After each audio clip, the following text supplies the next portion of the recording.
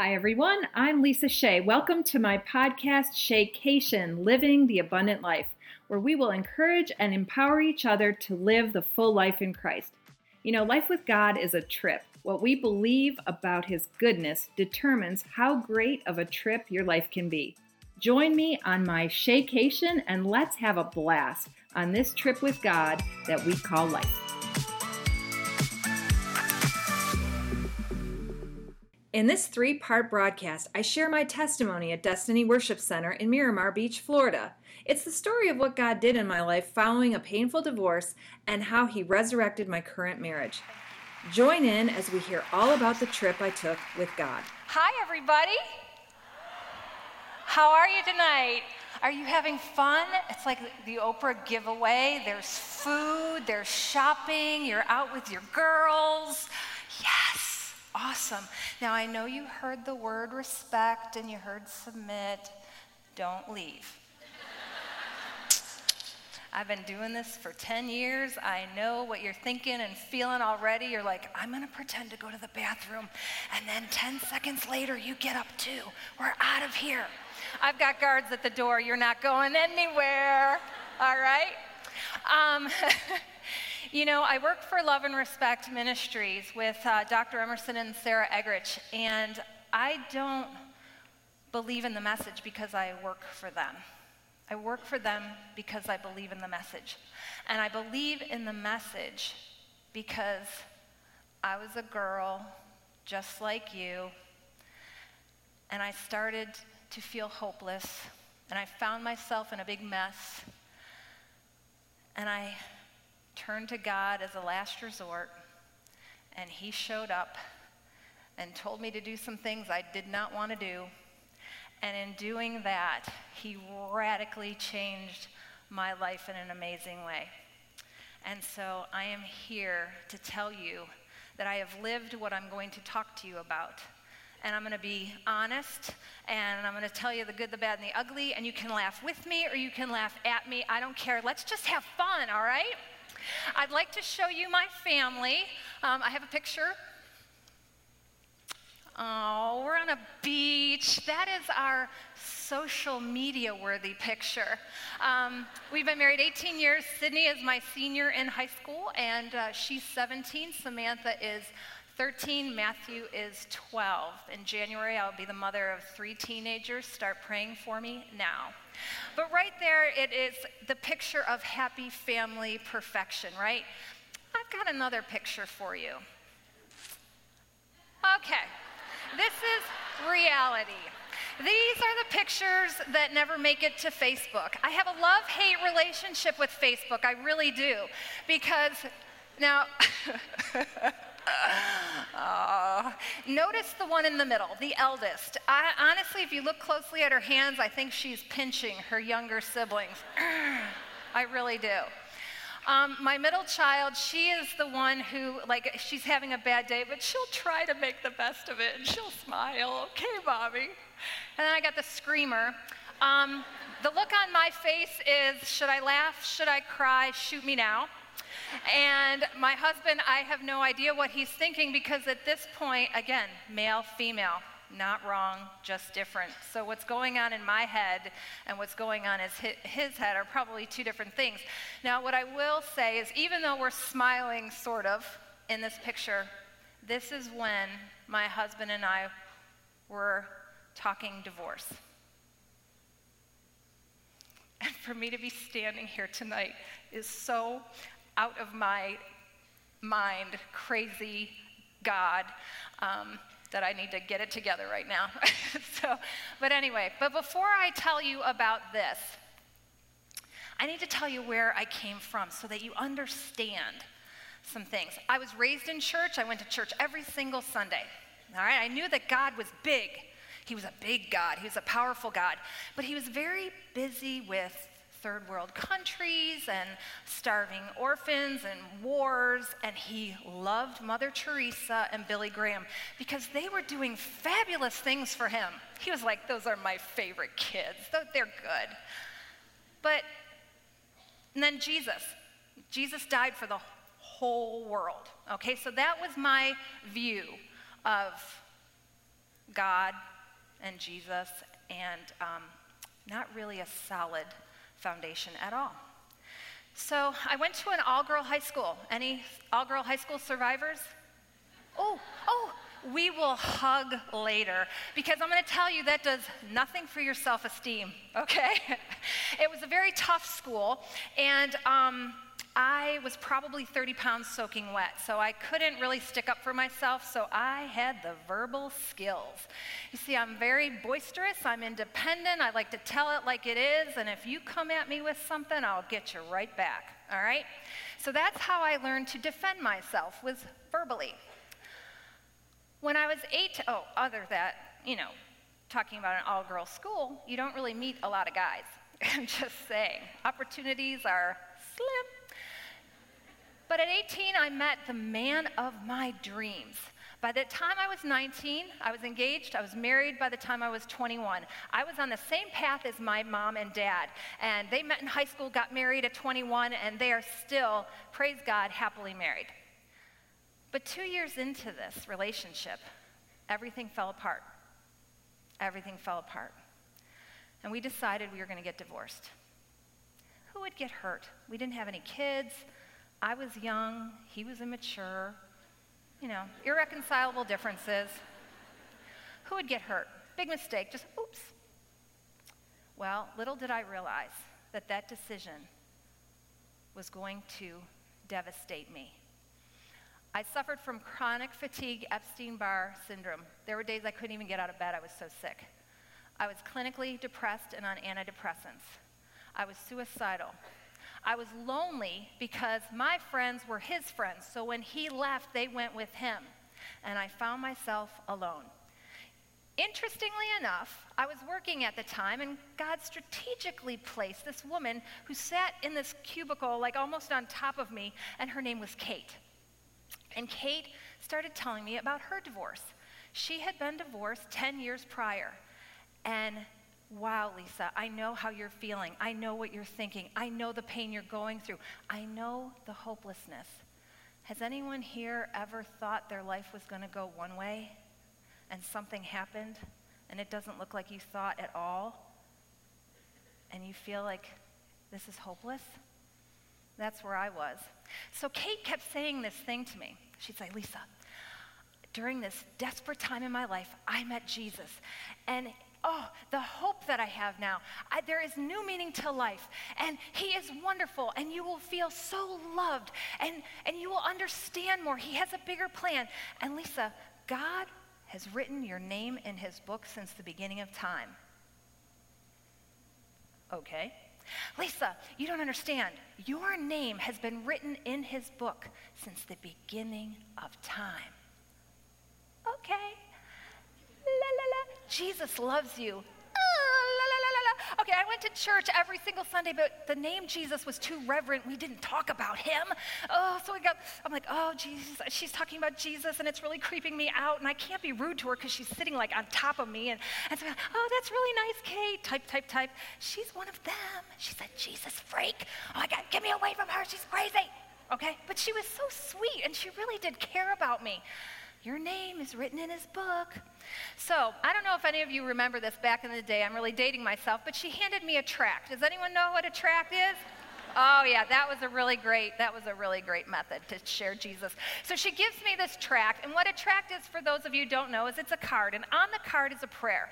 And the prayer is to accept Jesus into your life as your Lord and Savior. Okay, now a prayer does not save you. Jesus Christ saves you. But, she handed me this note. This little tract. I go out on disability, I am really isolated, and I'm desperately thinking about ending my life because I didn't see any way out of this pain, this illness, this depression, this hopelessness, this death of a dream. And I realized, I could end my life, but I can't do that to my mother. Darn it, I'm stuck. I am so stuck. So I pull out the tract and I read the prayer. And I read it again. And I read it again. And again and again. And I feel nothing. Now I'm going to tell you this. Side note, the first the first minute that I prayed that prayer for the very first time, and I was crying out, Jesus saved me like that. That is the truth. But I didn't know that. I wanted to feel something. I don't know what I wanted to feel. Did I want the heavens to open up? Did I want harps and angels? Did I want to jump for joy? I don't know what I expected, but I knew I didn't feel any different. We take our salvation by faith. But again, I didn't know that. So this is what I did. I said, God, I don't know if I matter to you. I really don't think I do. But if I do, will you show me that I matter and that you care, because things are really bad right now and I don't know if I can live another day? Hopelessness. Not long after that, my grandmother shows up at the door. And my family knew I was very sick. They knew that I was, bummed out, but they didn't know the depth of despair that I was going through. And she's like, Lisa, I have something for you. It's your great-grandfather's. Now, my great-grandparents lived with my grandparents from the time I was born till I was 12 years old.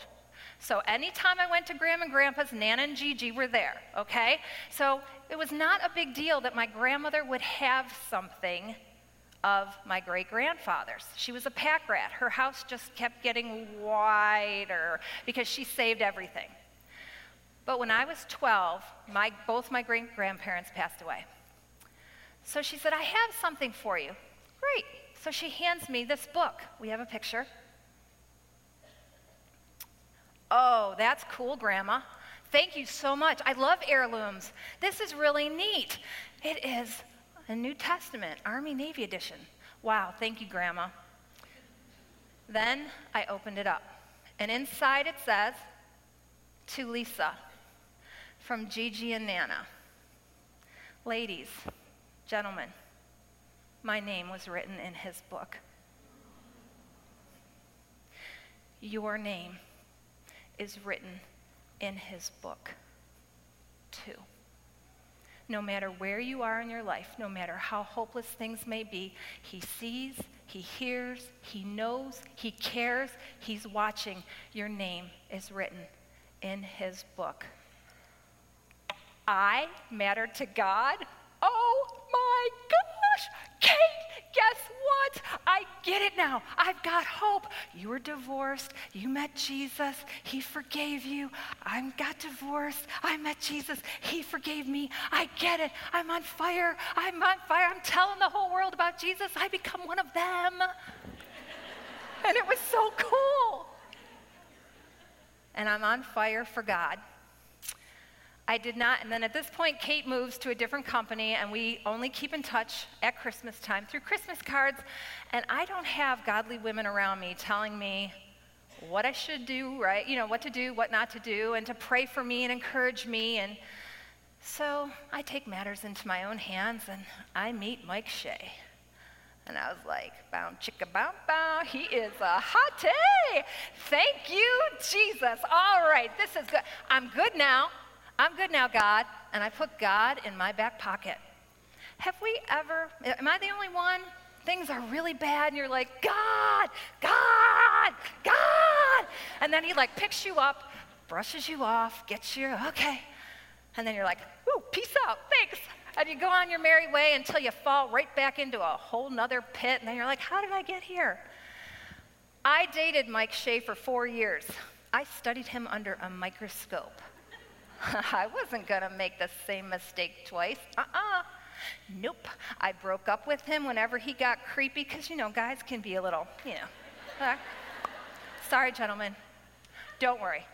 I broke up with him when I got creepy because girls can be a little creepy too, So I was like, I am not married. I am dating. He looks at me wrong. He is out of here. Yeah.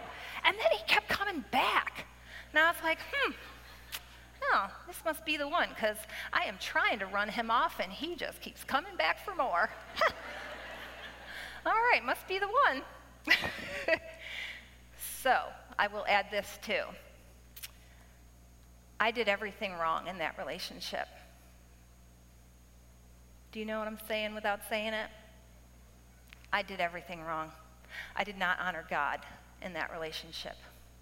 We lived together because I wasn't going to make that same mistake. Put God in my back pocket. So Mike Shea and I decide it's time. We're going to get married. We were the best of friends. We communicated like amazing. We finished each other's sentences. We loved to be together. He would go grocery shopping with me. Who does that? So we decide it's time to get married. So we get married. In the first year of our marriage, so we get married, I get pregnant. He gets a new job. I get a new job. We move out of state. Then I had a baby 2 months later, so 14 months. So within the first 14 months, we bought a home. So in the first 14 months of our marriage, we nailed 7 of the major stressors in your life. Stupid. Again, with God in my back pocket. During that time, our focus was definitely not on God, and my focus was on my baby, and his focus was on, oh my goodness, now I am, supporting. I was a stay-at-home mom at this point, and he's got the pressure of his job, the pressure of the bills for everybody, the weight of I need to survive and care for this family. I didn't understand all that. I just thought he went to work. I had a baby at home. He could go to the bathroom by himself. Like, I had someone on my lap. He's like, I had such a bad day. Did you go to the bathroom alone? Well, yeah. I had a better day than I did. And I did your job. We worked at the same company. I did your job. I'm telling you, your job is a lot easier than mine. Okay. But that's where my mind was. So he's focusing on him. I'm focusing on me. I'm focusing on my child. And things disintegrated rapidly. Now, we did have some good days in between those bad days. We have 2 other children.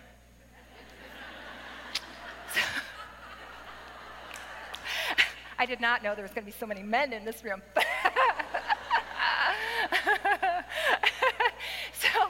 But again, that didn't ease the pressure at all. All of a sudden, we were outnumbered. And my last 2, if you notice, they are 13 months and 28 days apart. I had 2 in diapers.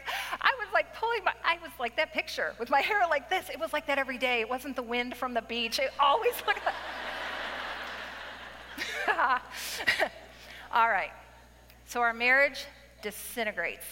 And I'm standing at the top of my stairs with 2 of the 3, I think, and I look down into the foyer, and he's standing up looking at me, and he goes, I hate living here. The sad thing was, I hated living there too. I didn't know how this happened. We were best friends. I would walk into a room, and he'd say, what's wrong now? Okay, high school Lisa, this is what high school Lisa said. What's wrong now? I just got here, so you must be the problem. He would shoot a little spitball zinger, and I would bring out the high school atomic bomb. He could not win an argument with me. Can I tell you, that does not help your marriage at all. It doesn't. Now, I know I'm making light of some things and we're laughing, but ladies, when I found myself faced with a second disintegrating marriage, and this time with 3 kids, oh my gosh, I'm like, this is bad. I need help. I need help. I need hope. So I started reading. I read 20 self-help books on marriage and self-improvement to try to fix things. 20. We went to counselors on and off. One Christian counselor was sitting there. He met with both of us, and then he met with us separately. And when he had me by himself with a Bible in his lap, he looked at me and he said, Lisa, the only way you're going to get his attention is if you throw him out.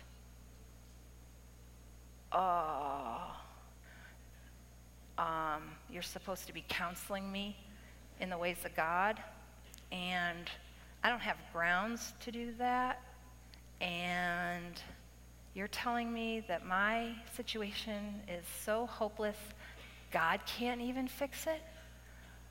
Oh my gosh. Oh my gosh. hopelessness yet again, this time even worse. So I drive home in my minivan, and I'm sobbing. And I go to the very last resort that should have been my first resort. And I said, oh God, I am so sorry. I'm in a mess. I know I've done this. I don't know how I did it. I mean, I'm just caring for me and my children. I'm just trying to care for my children. But I need your help. Do you remember me? I'm Lisa. Now, this is what I did know. I knew enough that God was not going to rescue me back here and save me and deliver me from depression and heal me of sickness and save me eternally. I knew he wouldn't do that back here to abandon me here. He is the same God yesterday. Let's give him he is the same God yesterday, today, and tomorrow. And yes, it was my fault I walked away from him. Yes, 100% it was me. And my husband did the same thing. But he is a loving and merciful God. And if you find yourself in that position today, you call out on him and he will answer you and he will rescue you because he has plans for you. You can find any resources mentioned in my podcast by going to lisashayministries.com. Click on podcast and look for the show notes, where we'll have links for resources to help you continue on this trip called life.